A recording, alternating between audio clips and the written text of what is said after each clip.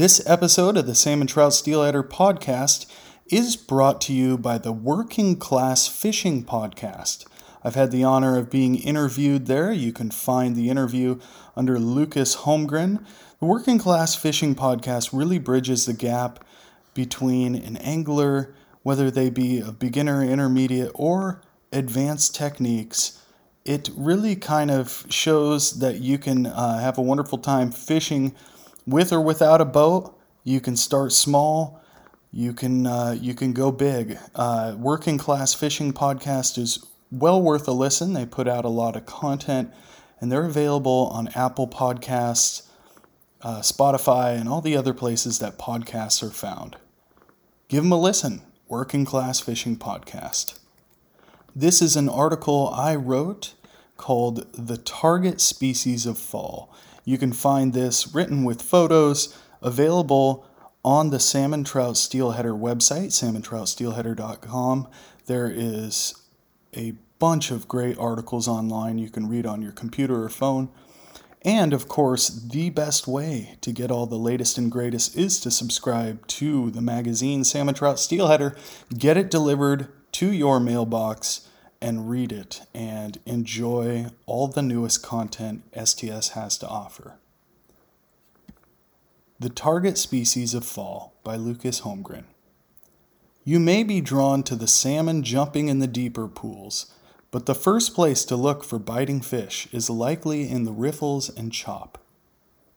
There's those lucky in-betweeners, as I wrote about in a recent issue of STS. The times when salmon and steelhead occupy the same river system at the same time. The typical target species could really be a variety where I live. In southwest Washington, I've lots of options, from the tidewater of the Columbia River to the tributaries that flow into it. With that watershed to play with, it's hard to go anywhere else. At the same time, though, fall can be very productive. It can also be tough to dial in the timing on the fish. Not that you can't find them. On the contrary, fall salmon are typically the easiest to find, as they will usually make themselves known. Jumping out of the water doesn't mean biting, though. That's where things get tough. From August through November, I can count on fishing a few rivers that have summer steelhead, Chinook, and coho salmon. Timing may vary with these tributaries. For instance, River A in August. Summer steelhead run is slowing down, but a few are still available. Lots of early Tule Chinook and early A-run coho. With these options available, it can be an exciting time to catch fish, but it can also be surprisingly frustrating. The fish are usually there, at least one of the three in the majority of the better holes. With that said, banking on any one species is a gamble. The easiest might be the Tules, but they are the least desirable tasting. They are excellent fighters, however, and can turn a slow day into a fun day of catch and release. The A-run coho would perhaps be the ideal, but in August in warm water they have zero intention of biting. If you can get into a summer steelhead, they're a blast and typically in very good condition in August. But why not try for all three? Sure, you can get specific, and don't be afraid to do it. But let's get after these specific fish and what's going to make or break your day. The answers are pretty obvious, but maybe there's a few details that'll resonate. Holding water, in fall, low water. Riffles and chop.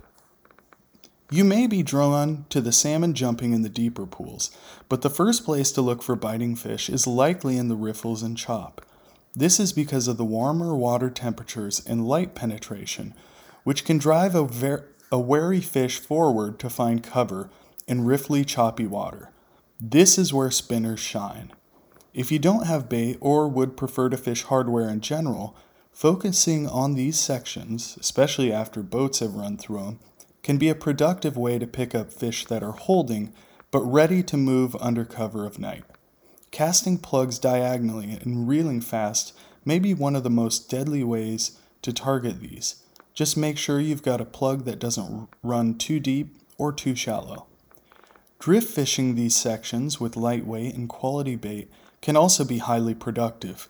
You don't need to top bottom constantly, as a salmon or steelhead will sometimes quickly move to intercept or chase down a bait, provided it's a good bait. pools, and deep runs. These are more traditional salmon holes. They can be some of the best places to pull numbers, but also some of the most difficult to dial in if the fish are finicky. This is where a few techniques shine, and all of them involve bait. Drifting bait. The beauty of drift fishing is that if the hole is right, you can switch up the weight as heavy as needed to effectively fish the bottom of the hole. When salmon are stacked up in a hole, this can be very effective from the bank or boat, but you need to position yourself correctly to achieve the best drift. Hovering bait. If you're in a boat and it's a very slow, deep hole, think about those kings hanging deep. And if the kings aren't in the hole, you might be surprised where warm water steelhead end up in early fall. The trick to successfully hovering is boat control, which equals line control. Choose a 1 to 3 ounce weight to drop to the bottom on a 6-inch dropper. Once you touch bottom, reel up 2 cranks and hold your rod still, with line going straight down. With a 3-foot leader, you can use an egg loop to hold eggs and sand shrimp in. That combo hovered in front of a Chinook's face is hard for them to ignore, but the bite is so light you might think you've got a smolt nibbling at your eggs. Swing and a miss? Even the best MLB players do it, but hook sets are free, if you've got enough bait, and missing a shot at a big fish isn't always the best. The minute you get a tap from a live one, it's time to upswing and set the hook. If they're there, you'll know. Divers and plugs. Backing into a deep run with a sled or drift boat is one of the most effective ways to approach coho, chinook, and steelhead. Starting at the highest possible area, don't sleep on the first part of the pool. Anchor or back plugs divers back into the hole. If you're fishing for salmon and steelhead, there are a lot of plugs that may target both, but you can't really beat a diver and bait setup to target everything. Spin and glows with eggs and sand shrimp again is the best ticket, and you may consider going smaller on your bait combo to target everything. Especially effective for steelhead is spin and glows with coon shrimp. Bring a mix of bait and give them a soak. Float fishing. Floats really seem to feel right to target everything in low fall water. 20-pound fluorocarbon, 1/0 hook, and a quarter-size piece of eggs with sand shrimp equals bites. Bait offerings. There are many specifics to cover on eggs and bait, but there are experts out there who can get into the details. Here are some ideas in regards to bait. Gotta get your egg cure right. I'd say cure simple, thorough, and milky, and then add some oils and powders on the go. But the beauty is, if you don't, just fish the sand shrimp. Everything eats sand shrimp. Steelhead and salmon cannot get enough of them. If you can't find live ones, try to find fresh frozen ones. Beware, you could catch a sturgeon. Seams, tailouts, side channels. These areas are best approached with gear that can still present well in these areas, especially floats, drift gear, plugs, and spinners.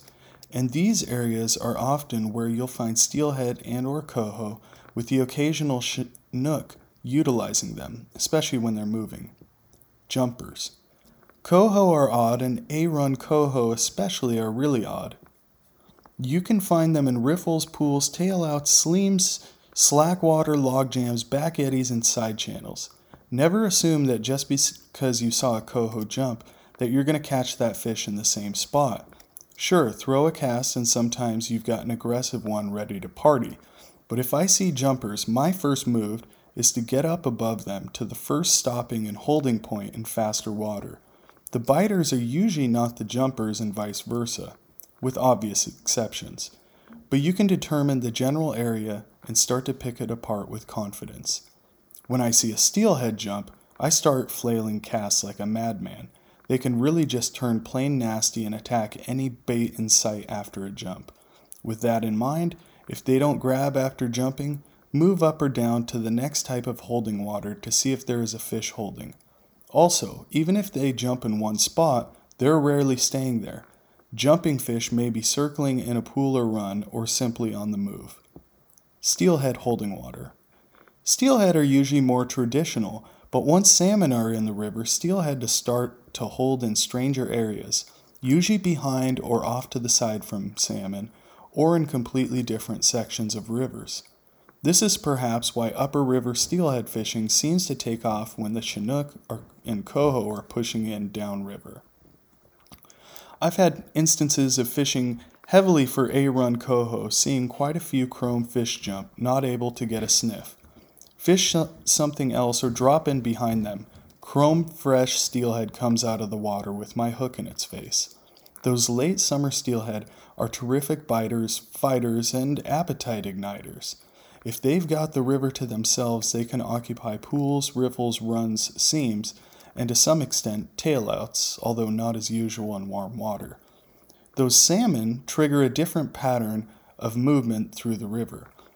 Often summer steelhead that were in the river prior to the salmon will push upstream as the Chinook pile ahead. Steelhead will jump falls that Chinook don't, and in those areas they will occupy the prime water and holes. Red they're dead. Fall low clear water, use any color as long as it's red. Egg and coon shrimp are both tasty morsels. In Chinook coho town, however, steelhead are not the top dog. They will definitely squeeze in every once in a while with the salmon, and you'll see a few among schools and pools at times. But for the most part, they are wary of salmon, and especially salmon that are near spawn mode for obvious reasons. As Chinook teeth develop, the upper river starts to look like a good idea to any summer steelhead nearby. Summers will hold down in tidewater below Chinook in some instances. As their biological clock urges them into the tributary, they'll run the sides of the rivers, many times just out of sight, while the Chinook move up the center channel of the river. Coho will do a bit of both. Tidewater. The absolute above and beyond best shot at a biting A-run coho salmon during the fall happens in tidewater. Those fish just are not programmed to feed aggressively upriver. They can be absolutely voracious in tidewater towards trolled plugs, spinners, and bait. Chinook can act in the same way, although tidewater Chinook can also have a mind of their own in regards to when they want to bite. In fact, it seems most Chinook do. Steelhead are very aggressive in tidewater toward a few things, namely spinners and shrimp. Be it a spinner casted from shore that gets seen by a moving fish, or a cooned striped shrimp or sand shrimp. Summer steelhead at this phase have every reason to eat the right feed, and if provoked, can travel long distances to hammer spinners and turn with ferocity. My fall plan. In fall, my best program has been to summer steelhead fish until I start catching more salmon than steelhead. The reason for this is a lot of the early salmon that are entering the river will take the same travel lanes as the steelhead. So if you're using baits that are favorable to both, you'll know when the salmon start showing up. My favorite fall steelhead salmon baits and lures are sand shrimp and eggs, spin glow with bait, weighted or inline spinners, and I like silver chrome blades, black, blue, purple, and pink bodies. Plugs, wigglers, wiggleworts, maglips, in blue, chrome, black, pink, chartreuse, and red. And purple and black especially is deadly on coho. And then, just coon shrimp on a bait loop, whether drifted or under a float. So, as you fish these multi-species fall rivers, wish you the best. If you have anything to say or anything you'd like to hear from us, please get in touch. My name is Lucas Holmgren. You can find me on social media. And you can also get in touch with customer service at amatobooks.com, AMATO Send in your questions.